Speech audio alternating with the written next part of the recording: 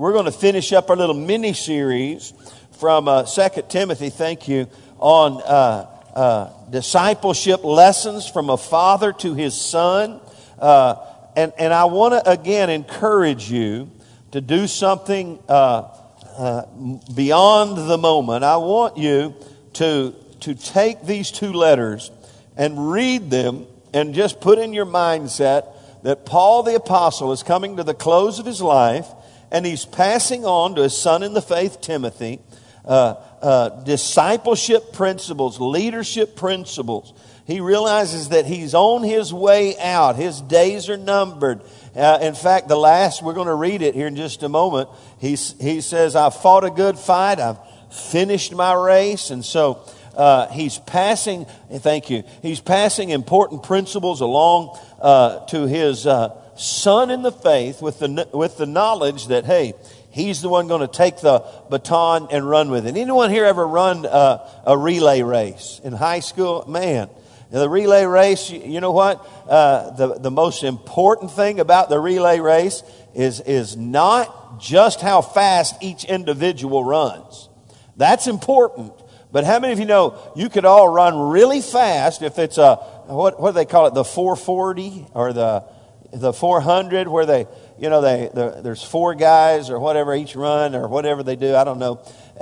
They could all be world-class runners, but if you can't pass the baton, you're in trouble. And so, and the secret is to pass the baton at the highest maximum moment, rather than in the fade-off. And so, Paul is endeavoring to do that with Timothy. And so, with that in mind, let's just pray together and let's ask God to speak to us and help us. Because tonight you're going to realize some things, and I hope you realize them even more so than ever before, that we're living in a very critical, historically significant time, I believe, as the church of the Lord Jesus Christ. Father, thank you today for the word of the Lord. May it bring forth much fruit in our life.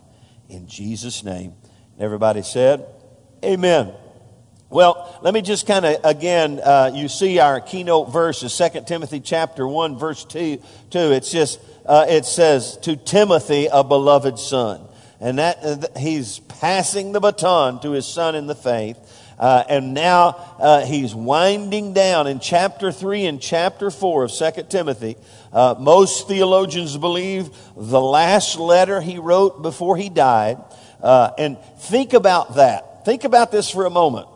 Paul knows he's about to die. He knows his days are numbered.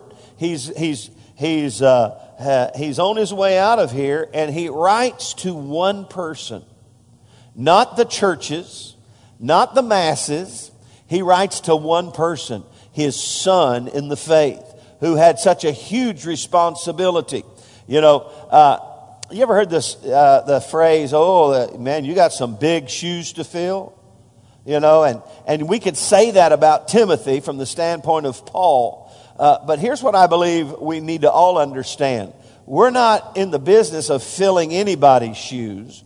We're in the business of learning from others and walking in our own shoes that God gives us, our own purpose and plan that God has for our life. And so yes, Timothy in a sense had some big shoes to fill, but we find that Paul is not necessarily ministering to him in that way. He's challenging him to be and to do all that God would have him, to be and all that God would have him to do. So with that in mind, let's look in chapter 3. I want to read, it's hard not to just keep reading the whole thing, because we're going to look at these two chapters and just pull some discipleship principles from them, some leadership principles. Here you go. But know this. Now here's the last, let's see, there's 17 verses in chapter 3 and 22 verses in chapter 4. He's winding down, okay? His ministry is winding down. He's writing to one young man named Timothy. But know this. In other words, listen, you better get this one under your belt. You better know this. And this is not a head knowledge kind of know. You better get this down in your gut, in your innermost being. You better know this, that in the last days, everybody say last days. In the last days, somebody say last days. In the last days, what kind of times? Perilous times will come. Now, pause and look up at me. In the last days, perilous times will come. From a prophetic standpoint, from a biblical standpoint, I've said this over and over and over and over and over and over and over and over and over and over and over again, but let me do it one more time. When the church was born, okay? In fact, let me give you I get all, this is not necessarily a rabbit, but in Daniel, there is a prophetic, Daniel is a great seer into the future, and he saw a prophetic time clock. And I won't get into the time clock, but here the time clock clacked along, okay? And then it's as if God pushed a pause button. And it's called the age of the church and the age of grace, okay? For him to do his kingdom business, okay? And then it's pretty clear from a prophetic standpoint that there'll come a time when God will push the play button again. Then we don't know when that is.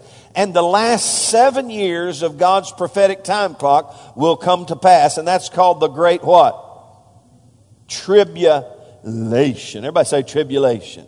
And everybody has conflicts, and there's all kinds of theology about if we're going to be here during the tribulation. There's the millennialists. They believe we're going to be raptured before the tribulation or at the beginning. There's the mid-trib folks who believe halfway through we're going to be raptured. And then there's those that don't believe in the rapture, that we're all going to go through the tribulation period and then Jesus is going to come back and get us. That's pre, mid, and post-trib. I'm neither one of them. I'm a pan-millennialist. I just believe somehow it's all going to pan out in the end. That was supposed to be funny. I don't know if you... But I'm not getting into that point tonight. Here's what I want you to see. Peter stands up in Pentecost when the church was born, and he quotes Joel. And he says, in the last days, I'll pour out my spirit upon all flesh. Everybody say, in the last days. And then he says, this is that. In other words, what you see here, the outpouring of the Holy Spirit, is what Joel was talking about in the last days. So at least by the time the church was birthed, God began to minister to the world through the church in this undetermined amount of time called the what? Come on, help me. The last days. So we're living in the last days. Everybody look at your neighbor and say, we're living in the last days. And we don't know how long they are. Jesus could come today. He could come tomorrow. We don't know how long we have, so we must be busy about the Father's what? Business. So, here come back to Paul's last words to Timothy. He said, but know this, that in the last days, in other words, hey, and how many of you know when he wrote this, hey, the church had been clacking along for a number of years. They were living in the last days as well. And we live, and they believed and thought that Jesus could come anytime. They lived as though this could be the dawning of that grand and glorious day. Some people say, well, they've been saying that for ages. Could I tell you, we're closer to the return of Christ than any other generation in the history of humanity. Amen? And so we need to understand that. But know this, that in the last days, perilous times will come. Could I tell you that we're living in perilous times? Perilous times. That word perilous, it means dangerous and stressful seasons. Just from my perspective. Hey, listen. I have my concealed handgun license. I carry a pistol from time to time. Don't always have it on me. And you know why I do? Because a number of a year or so ago, I just saw, man, it's getting dangerous out there. And the last thing I want to be is unprepared. God forbid if some wacko starts shooting at me or my family and I'm sitting there ducking and covering and have no defense. I've never felt that way before. Just from here in Beaumont, Texas, in the state of Texas, and now you see, the Ebola issue and the terrorism slipping in and all kinds of things happen globally. Everybody say the last days. Everybody say perilous times. And so here's Paul's last words. Now listen carefully. This is important. His last words to his successor. He says, listen, I got to give you some things that will help you through these perilous times. There's perilous times. And then he begins to define them. And gosh, man, let me just read it to you. And you tell me if this doesn't read like modern day Sodom and Gomorrah. Here we go. In the last days, perilous times will come. For men will be lovers of themselves, lovers of money, boasters, proud, blasphemers, disobedient to parents, unthankful, unholy, unloving, unforgiving, slanderers, without self-control, brutal, despisers of good, traitors, headstrong, haughty, lovers of pleasure rather than lovers of God, having a form of godliness but denying its power, and from such turn away. For of this sort are those who creep into households and make captives of gullible women, loaded down with sins, led away by various lusts, always learning and never able to come to the knowledge of the truth. Now, as Jannes and Jambres resisted Moses, so do these also resist the truth. How many of you know, woohoo, right here in good old Texas, we've seen a massive, blatant opposition to the truth. And hopefully, I believe it's backfiring. How many of you know when you push a little too strong in a certain direction, it might backfire on you? And churches and pastors and leaders all over America and around the world are responding to the mayor of Houston's blatant trampling upon religious rights by asking and requiring and giving a subpoena to pastors to get their sermon notes, their texts, and all these other things that apply to this lawsuit that they're in. And by the way, the pastors are not even mentioned in the lawsuit. She just goes out and tries to get, and she goes on a witch hunt trying to press down and squash the truth. Now, I love her just like I love everybody. But what I'm telling you today is we're living in the last days. And hopefully, pastors, in fact, Mike Huckabee suggested pastors from all over America and around the world send her their sermons and and a Bible. And I haven't done that yet, but it's happening. Her office is being inundated with pastor sermons from all over the world. I'd love to just be a fly on the wall watching the mail lady try to sort through all of that. There's Bibles flooding her office. And even as we speak, there's people rising up to stand in solidarity against this evident effort to squelch the truth and govern the truth and trample on our constitutional rights for freedom of expression and freedom of religion. I'm telling you, this is, don't take this like it's like an infection that has been hiding beneath the surface, and all you medical people know when it finally comes up, it gets what? Ugly. And I'm telling you, there is a last days effort going on in secular minds to squelch the gospel of Jesus Christ. So, we're living in the last days. Tell your neighbor we're living in the last days. So, with that in mind, I'm going to give you what I believe, and there's so much more I could say. I'm going to give you 10 difficult day disciplines for every disciple.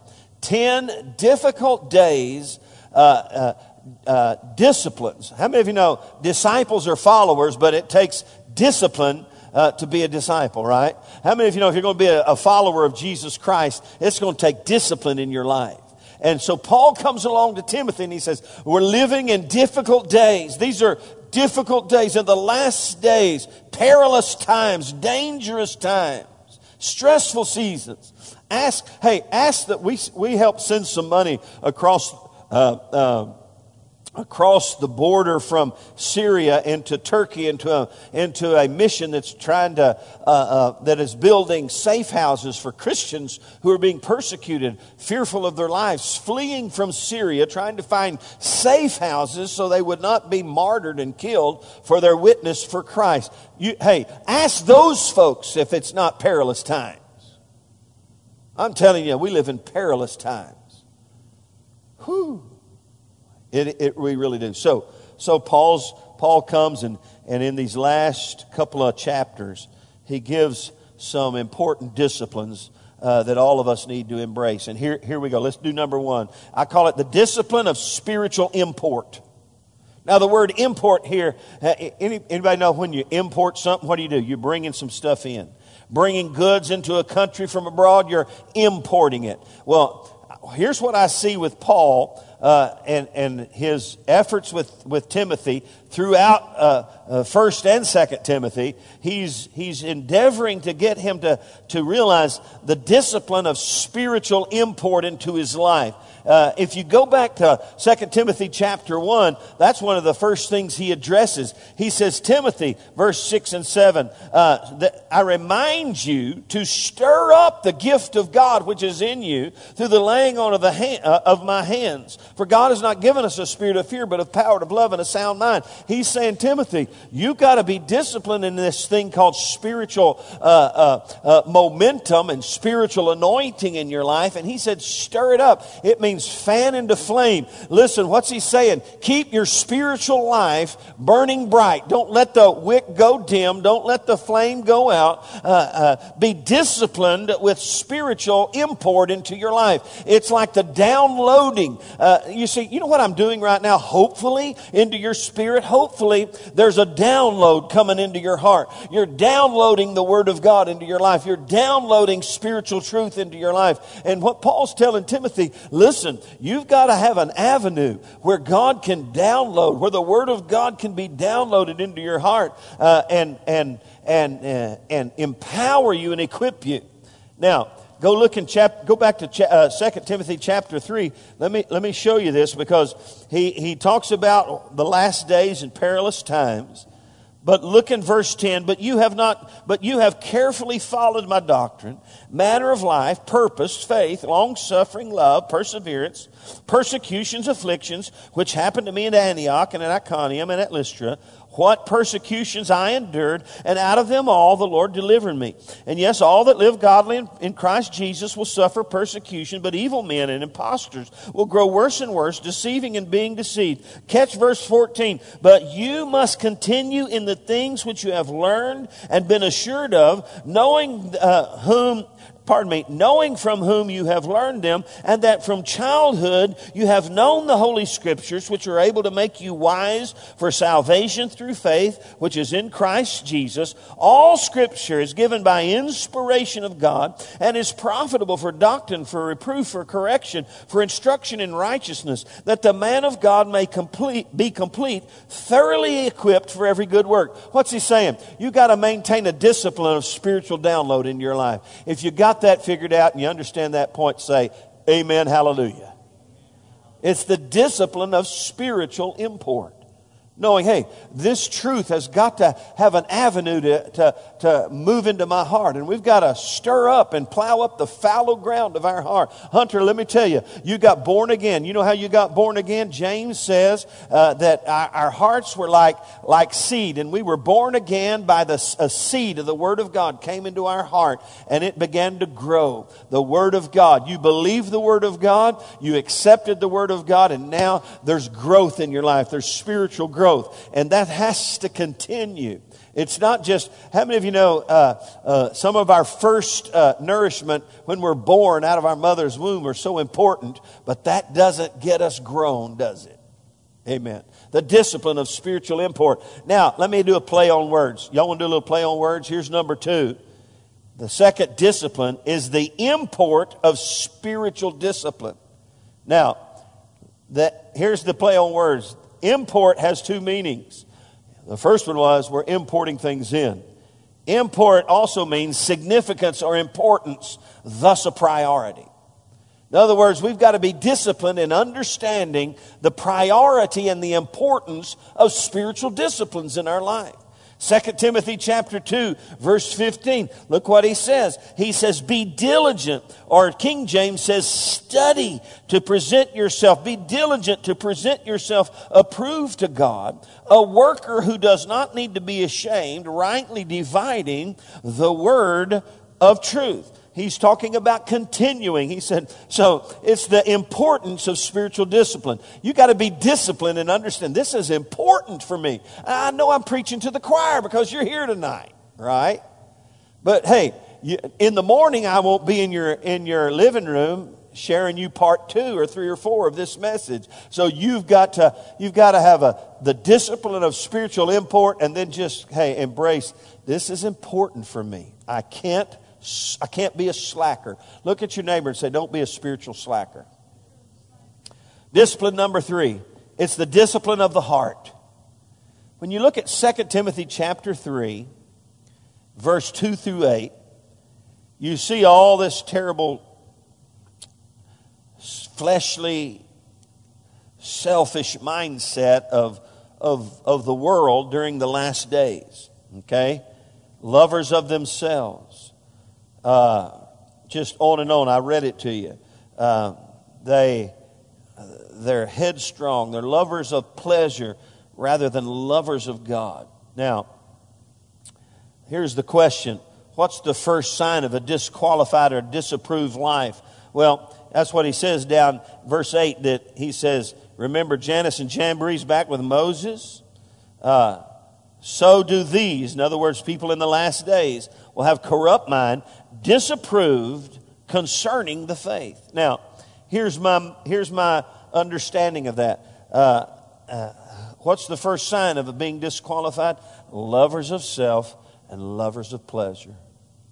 Self-centeredness will do more to disqualify you from the race, if you will, as a leader, as a servant, as a disciple. In other words, our hearts have to be disciplined and in tune and in right standing with God. In fact, we can't have, what does one of the commandments say? You can have no other idols before me. Are you with me? And so it takes a discipline in our life to maintain a right heart. And really, as we studied here a while back about Jehoshaphat and his right heart towards God, it says he removed all the idols, and he only served God, Jehovah God. He had a singularity of heart, and his heart was right. And so here's a good cross reference, Proverbs 4:23. Keep your heart with all diligence, for from it flow the springs or the issues of life. For from it spring the issues of life. So we've got to guard our hearts. I think one translation says, instead of keep your heart, guard your heart. Be disciplined. How many of you know whatever you let in your heart will either be a good for you or bad for you? So your heart's so important. And I believe that's what he's saying here when he talks about the last days, how they've let their hearts become callous and uncaring and selfish and narcissistic. Anybody know what a narcissist is? I'm learning a little bit more about it. I think all of us have a little bit of a narcissist in us, but some people, a narcissist has given over to selfishness in a way that nobody else can explain. We can all see it, as bright as day, but they don't see it because all they think about is themselves. And so Paul's defining that, and there's a great spirit of that in the last days. So, discipline of heart. And then number 4, we see a discipleship disciplines for enduring the difficult days. It's discipline of avoidance. Look what he says in chapter 3, verse 5, the latter part. And from such people, turn away. It means to avoid. It doesn't mean to reject them from the standpoint of the gospel's sake. But what he's saying is, these people who have given themselves over to the undermining of the truth and have become self-centered to the core, and who are anti-God and anti-Word of God. You got to be careful with those people. Don't let them invade your world. Turn away from them. Avoid them. Avoid their seductive influence, because they'll provide you pleasure for a season. They're lovers of pleasure. Woo-hoo! Let's have some fun. It's okay. It's great. But how many of you know it'll yield not the peaceable fruit of righteousness, but it will yield the undermining, destructive force that we were under the spell of before we gave our lives to Christ. So there's some things in our life that we've got to avoid. We're friendly to everybody, but we need to fellowship with those of like heart and right mind. Right? How many of you got people in your world that are ungodly and even potentially anti-God? Do you do this? That's what the religious people of Jesus' day did. Ooh, he's fellowshipping with sinners. Shame on him. They were doing this. That was religion. Now, Christianity reaches out to the whole world. But listen, what did Jesus pray for us in John 17? He was about to leave. He's about to go to the cross. He's about to die. He's about to go to the tomb. He's going to be raised again, and then ultimately going to ascend to the Father. He's praying in John 17. He said, Lord, they're in the world. They're in the world, but keep them from the world. You see, we are to be in the world, but not of the world. We are, as we learned, a light in Matthew 5. We're looking at the Sermon on the Mount for the next few weeks. And what did Jesus say? You're the salt of the earth. You are the light of the world. You're a city set on a hill that cannot be hidden. Listen, we're not letting the darkness invade us. We're hopefully allowing the light to invade the darkness. There's a difference, right? Okay. But it's the disciplines of avoidance. Even from a personal standpoint of sin and in your life, there's things you got to avoid. If Blue Bell is your biggest temptation, stay out of the frozen food section. All right? Because if you go by, they'll have the latest flavor. Whoo! Probably something with pumpkin and spice and everything nice. And you'll go, I'm yielding. Hey, you got to avoid it. Discipline of avoidance. Number 5, another difficult day discipline for disciples. It's the discipline of following. Oh, this is huge. 2 Timothy 3, verse 10. But you have carefully followed my doctrine. You've carefully followed my manner of life.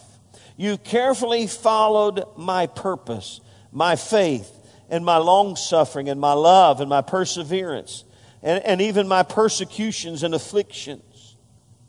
And all of them the Lord delivered me. Now, this is huge. A last day's difficult day discipline is you got to keep following Christ. You got to keep following. In fact, not only Christ, but how many of you know what Paul was saying? Hey, you followed me. Now, he was, Paul would actually say this, follow me as I follow Christ. Paul wasn't endeavoring to get a crowd of people to follow him. He was getting people to follow Christ in him. And so the discipline of following is huge. And there comes a time in everybody's life, every Christian's life, when they think they got it figured out. And then they think they don't really need anybody to help them in their journey. Now, this is a part of life. And at that point, did you know one of the biggest, Ryan can probably answer this, one of the biggest fall away age brackets is college and career age young people?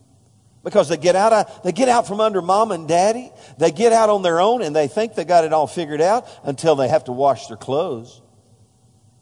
Or when they have to pay a bill or two that they forgot about. You understand what they think? Oh, I got it all figured out. And then they think, well, I can do it on my own. And college and career, it's one of the biggest fall away age brackets there is. Because they get a thought in their head that they are mature and they don't need to follow. Follow Christ, follow faithful friends and leaders who influence our life, and stay on track and don't get distracted and don't get off base. He said, you carefully followed my doctrine.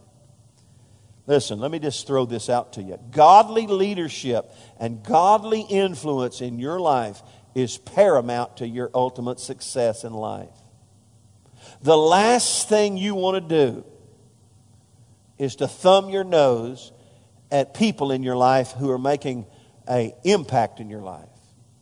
And to think, I don't need anybody. I can do it on my own. I don't need the church. I don't need this class. I got it. I can do it. Warning, Lost in Space. I know you young people don't know that. Warning, warning, danger approaching. Maybe you can Google that and see.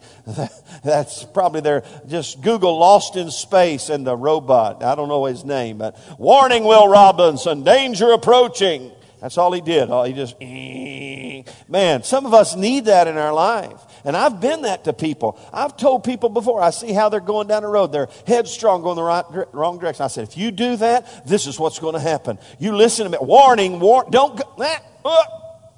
We need those people in our life. And let me just throw this out to you. God may be raising you up to be one of those people in other people's life. I had a parent tell me, a staff member in a church actually said this to me about their own daughter. Well, she's 18 now. She can do whatever she wants. I said, she's living in your house? Warning, warning, danger approaching. Hey, let me tell you something. My daughters are grown. My son is grown. And yes, they can do whatever they want. But you think dad's not going to get a jalapeno business if they start going and playing the fool? Absolutely. I've got a voice in their life. You may be a voice in someone's life. If you got a friend straying off and doing something stupid, playing the fool, hey, you think, well, I don't want to offend them. Listen, my goodness, they may be going off the cliff as we speak. All right, are you with me? I got a little fired up there. Calm down. It's the discipline of following. Okay? Well, I got ADD. Well, that means you got to follow twice as hard. You're going to have to listen. Did you know the president of JetBlue has ADD to the core? He's a gazillionaire. He just figured out how to work around it and make it work for him. Come on now. No. Hey, there's no excuses for not following Christ and not following Him and being smart in difficult days. Okay? All right. It's a discipline of following. Number 6, another difficult day discipline for all of us is the discipline of equipping. And this is certainly falls in line with the spiritual import. But let me just throw this out to you in verse 2 Timothy 3:14 through 17. He said, but you continue in the things which you've learned and been assured of, and knowing of whom you've learned them. And then he gets down to verse 16 and 17. All Scripture is given by inspiration from God and is profitable for doctrine, for reproof, for correction, for instruction in righteousness, that the man of God may be complete, thoroughly equipped for every good work. How many of you know? Oh, and Rebecca's now a full-blown, full-fledged nurse, correct? Am I wrong? I'm not wrong. She's got a job. She's making honest money. She's growing up. And you know what? Let me just say to her, she hadn't bailed out on church. Thank you, Jesus. And you know one reason she had to bail? Her mama kept her in church all the days of her life. And she knows Pastor Sam will thump a knot on her head as well. But now she's a grown woman and she's becoming productive in life, and she's sitting right here. Did your mama call and make you come to church today? Please say no. Okay, good. All right. She's just here. Amen.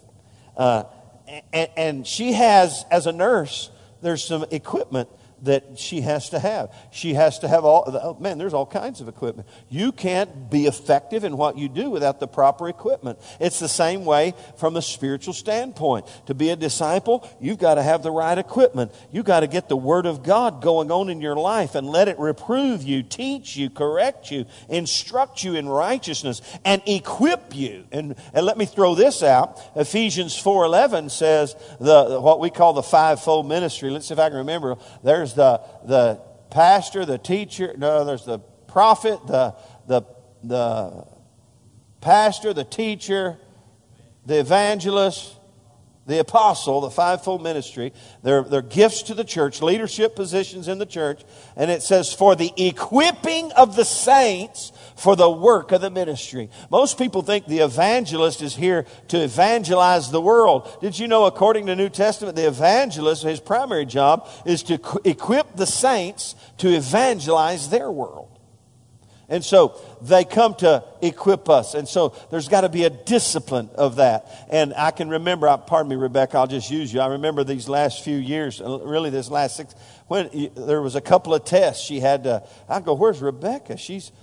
Where's she at? She's at home studying for the test. If she doesn't pass this test, OMG, she's not going to make it. And they're going to throw her out with the dogs and all those things. She has to. Hey, it was a serious thing. You gotta put your nose to the grindstone here. You can't just stumble your way into destiny and future and blessing and honor.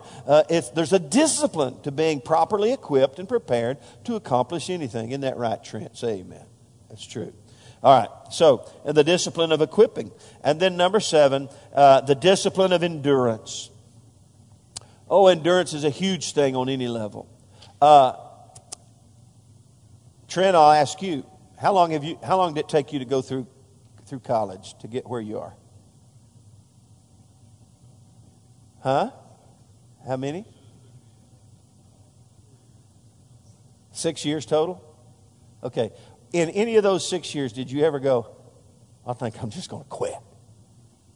Many times, multiple times. Oh, but what did he do? Not maybe his parents cracked the whip or some internal thing kicked in and he said, I've got to endure the process. I can't quit. I've got to stay disciplined. I've got to endure. Now look in chapter 4. He says this, verse 1. I charge you therefore before God and the Lord Jesus Christ, who will judge the living and the dead at his appearing in his kingdom. Now let me just stop right there. He's getting pretty serious. He is becoming a nosy pepper right here. He's going, listen, I charge you. You need to understand. I charge you therefore before God. I'm before God and the Lord Jesus Christ, and he's going to judge the living and the dead. He's going to judge you for what you hear and what you do and what you say and how you respond to what I'm saying to you. Preach the word. Be ready in season and out of season. Convince, rebuke, exhort with all long suffering and teaching. For the time will come when they will not endure sound doctrine, but according to their own desires, because they have itching ears, they will heap up for themselves teachers, and they will turn their ears away from the truth and be turned aside to fables. But you be watchful in all things. And catch this. Endure afflictions. Tell 3 people at least. That's going to make some of you have to look behind you, in front of you. Tell 3 people we've got to learn to endure afflictions. Tell them. If that's 1, you may need 2 more. You're going to turn around. Come on now. It's interaction time. There's an endurance that if... How many of you know Jesus lives on the inside of us? And let me just see the time here. Oh, I'm doing fine. Jesus lives on the inside of us. Let me just read what it says he did. Verse 12, chapter 12 of Hebrews. Therefore we also, since we are surrounded by so great a cloud of witnesses, let us lay aside every weight and the sin which so easily ensnares us, and let us run with endurance the race that is set before us, looking unto Jesus, the author and the finisher of our faith, who for the joy that was set before him endured the cross, despising the shame, and has sat down at the right hand of the throne of God. We've got to endure the process. You know, I've said this in a lot of different ways. I'll say it again. The bleached bones of the well-intentions litter the highway towards the purpose of God. Why? Because many of them did not endure. Along the road to the purpose of God for their life, they quit, they gave up. And the bleached bones of the well-intentioned, but non-enduring, litter the highway and the pathway towards the purpose of God. It's true. It takes endurance. And then the discipline of purpose. Number 8, the discipline of purpose. What does he say in verse 5 of chapter 4? He says, be watchful in all things, endure afflictions, and do the work of the evangelist.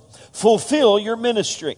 Now, I'm not your classic evangelist, but you know what? All of us need to have an evangelist on the inside of us. When we think of evangelists, we think of fiery preachers who, from our old school mindset. I think God is raising up a whole new kind of evangelist. In fact, let me just throw out this thought to you. In 2015, I'm pondering and praying about an approach to our church family from the discipleship standpoint, how to awaken the evangelist on the inside of us, and let some highly recommended evangelists come into our house and stir us and help us and empower us and equip us to let the evangelist come alive in us. Because ultimately, that's the purpose of God for all of our lives, is to win more for heaven, less for hell. Amen? You need to understand that. And he says, do the work of an evangelist. How many of you serve somewhere in church? Come on. Hey, it's work, right? It's work. Sometimes we serve in areas that aren't our primary grace, and sometimes we serve in areas that are our best fit for us. And it's work, it's effort. It takes work to take care of our kids here at the church, and that's great and that's good. But did you know the greater work is in all of us doesn't quit when we walk out the door, or doesn't start when we walk in the door. It's every day when we get up and get out into the world we're involved with, and we do the work of an evangelist. It's the discipline of our eternal purpose on planet Earth. I've said this, if God didn't have a plan for us, there'd be two preachers, one to get us saved and one to shoot us.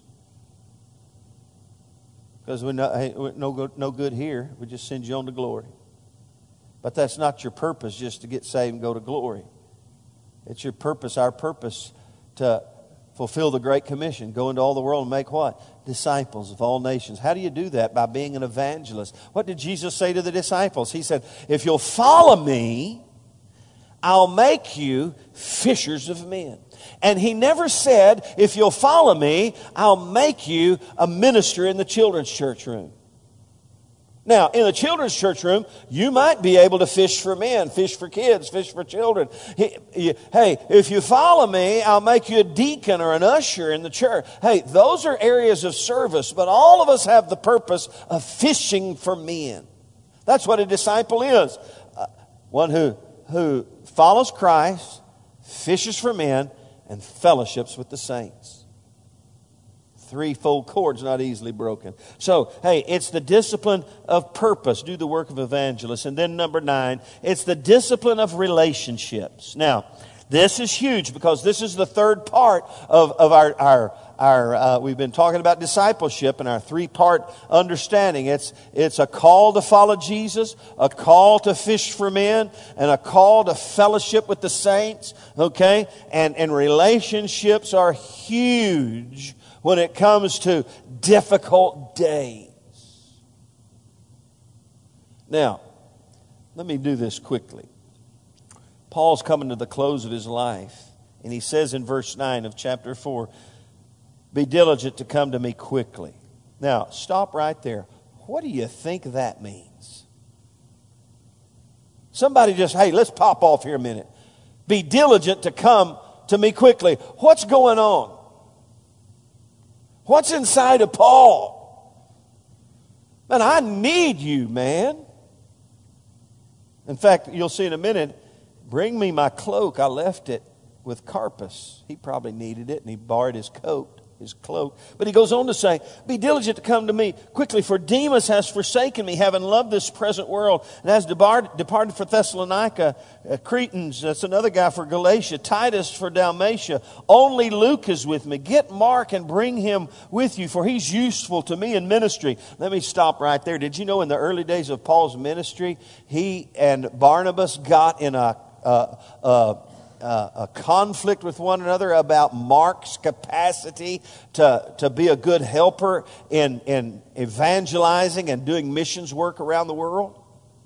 They parted ways. Barnabas, the encourager, and Paul parted ways for a season over a conflict about whether Mark would be good and a helpful hand in missions work and these missionary journeys. Now, Paul's had a little seasoning. And look what he said. Oh, bring Mark. He's useful to me in ministry. You know what Paul has come to? The realization, relationships are really important, especially when people start dropping around you like flies. Then he goes on to say, and Tychicus I have sent to Ephesus. Bring the cloak that I left with Carpus at Troas when you come, and the books, and especially the parchments. And catch verse 14. Alexander the coppersmith did me much harm. Now, Paul had a lot of harm in his life, so Alexander the coppersmith must have been one mean, bad dude for Paul to call him out in his last words and say, he did me much harm. May the Lord repay him according to his works. Whew, he was hurting because of that. You also must be aware of him, for he has greatly resisted our words. At my first defense, no one stood with me, but all forsook me. May it not be charged against them. Then he said, but the Lord stood with me and strengthened me, so that the message might be preached fully through me, and that all the Gentiles might hear. Also I was delivered out of the mouth of the lion, and the Lord will deliver me from every evil work and preserve me for his heavenly kingdom. To him be glory forever and ever. Amen. And you'd think he was done, but then he says, oh, Timothy, let's talk about relationships a little more. Greet Prisca and Aquila and the household of Onesiphorus. Erastus stayed in Corinth, but Trophimus I have left in Miletus sick. Do your utmost to come before winter. I can't say his name. Eubulus greets you, as well as Pudens and Linus and Claudia and all the brethren. What's he saying? Man, relationships are huge when it comes to difficult days. I saw something on TV. Actually, it was a clip from something. I didn't see it on TV. It wasn't live on TV from the Gateway conference that some friends of mine were in. You may or may not know this guy, a guy named Mark Driscoll, pretty well-known pastor. I think he's in Seattle. Is that right? Very successful pastor. He had some issues, nothing moral. I don't know the whole story, but he was a little brassy, and things got out of hand, and he had started an organization of churches, and the organization of churches finally asked him to step out of the organization. And just a week or so ago, he ultimately resigned from the senior pastor position of his very own church that he birthed. That was what we would call a megachurch. And a lot of people on the internet are critiquing and critical. He was supposed to be a guest speaker at Robert Morris's conference this last week. And he chose not to do that. But he said, can I just come and sit and worship with you guys? And I saw Robert Morris get him and just, he didn't defend him. He said, you know what, everything you read on the internet's not true. He made some mistakes, right. But listen, what are we going to do, crucify him? He said, somebody's already crucified for him, and so we don't need to crucify him. Someone's already took his place. And he loved him and reached out to him and provided him a much necessary place of relationship. And I will tell you, Mark Driscoll, if he is wise, he will stick close to that man and all the others who have reached out to him and loved him through these difficult days. Hey, relationships are huge in difficult days. Amen? And then finally, the last discipline, difficult day discipline that Paul wanted to pass on, I believe, to Timothy, his son in the faith, is the discipline of heavenly perspective. In other words, it's all going to end one day. And look what he said in verse 18. There's a lot we could look at, but 2 Timothy 4:17 and 18, the Lord stood with me and strengthened me so that the message might be preached fully through me, that all the Gentiles might hear. Also I was delivered out of the mouth of the lion, and the Lord will deliver me from every evil work and preserve me, catch this, for his heavenly kingdom. He knew where he was headed. To Him be glory forever and ever. Amen. Go back to chapter 4, verse 6. I'm already being poured out as a drink offering. My departure is at hand. I fought a good fight. I finished the race. I've kept the faith. Finally, there's laid up for me the crown of righteousness, which the Lord, the righteous judge, will give to me on that day. And not only to me, but all who have loved His appearing. Hey, he was heavenly minded. And he had a heavenly perspective. And we got to stay disciplined. When the going gets tough, you know, the one big thing that'll help you through knowing, hey, it's only temporary. Tell somebody it's only temporary. It really is. I've seen people who have to go through all kinds of heartaches and trouble. You know, if I had Jameson and Johnson, all the Titus family here, I'd love them. If they were all right here, think about it. Their whole world. You know, Mary Titus, trees that she planted for 30 years that were bearing fruit for those little orphan kids and the little school kids, all wiped out in one fell swoop. I would tell them, you know what? Listen, I feel you. I feel your pain. I grieve with you. But let me tell you, this is only temporary.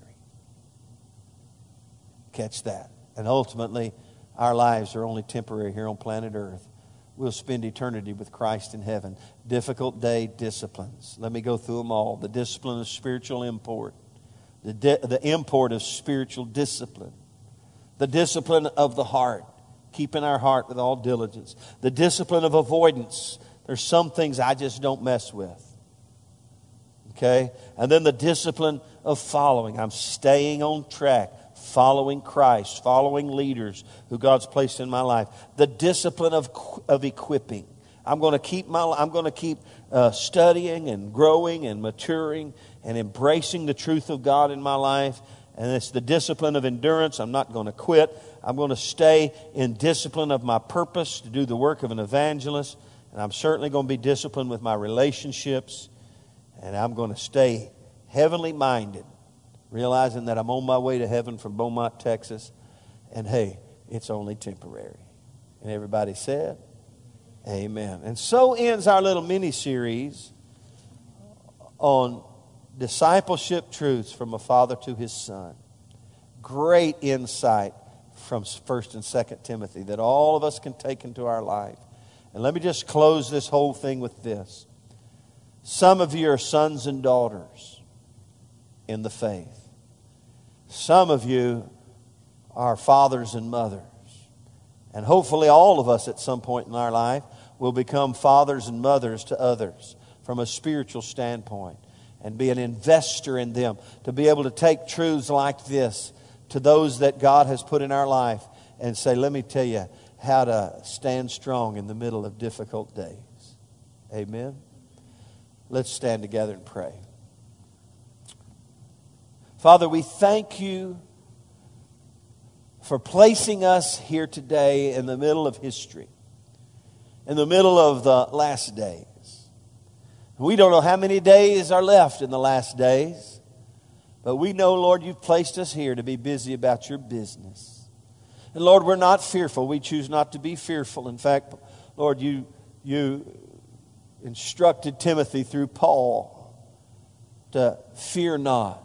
And to not be fearful. And just lean upon the power and the presence of God. We do that tonight in the middle of difficult days. And Lord, we trust you and we ask you to lead us and guide us and help us, Lord, be an investor in other people's life. Lord, help us help others in the middle of their difficult days. In Jesus' name. And everybody said, amen.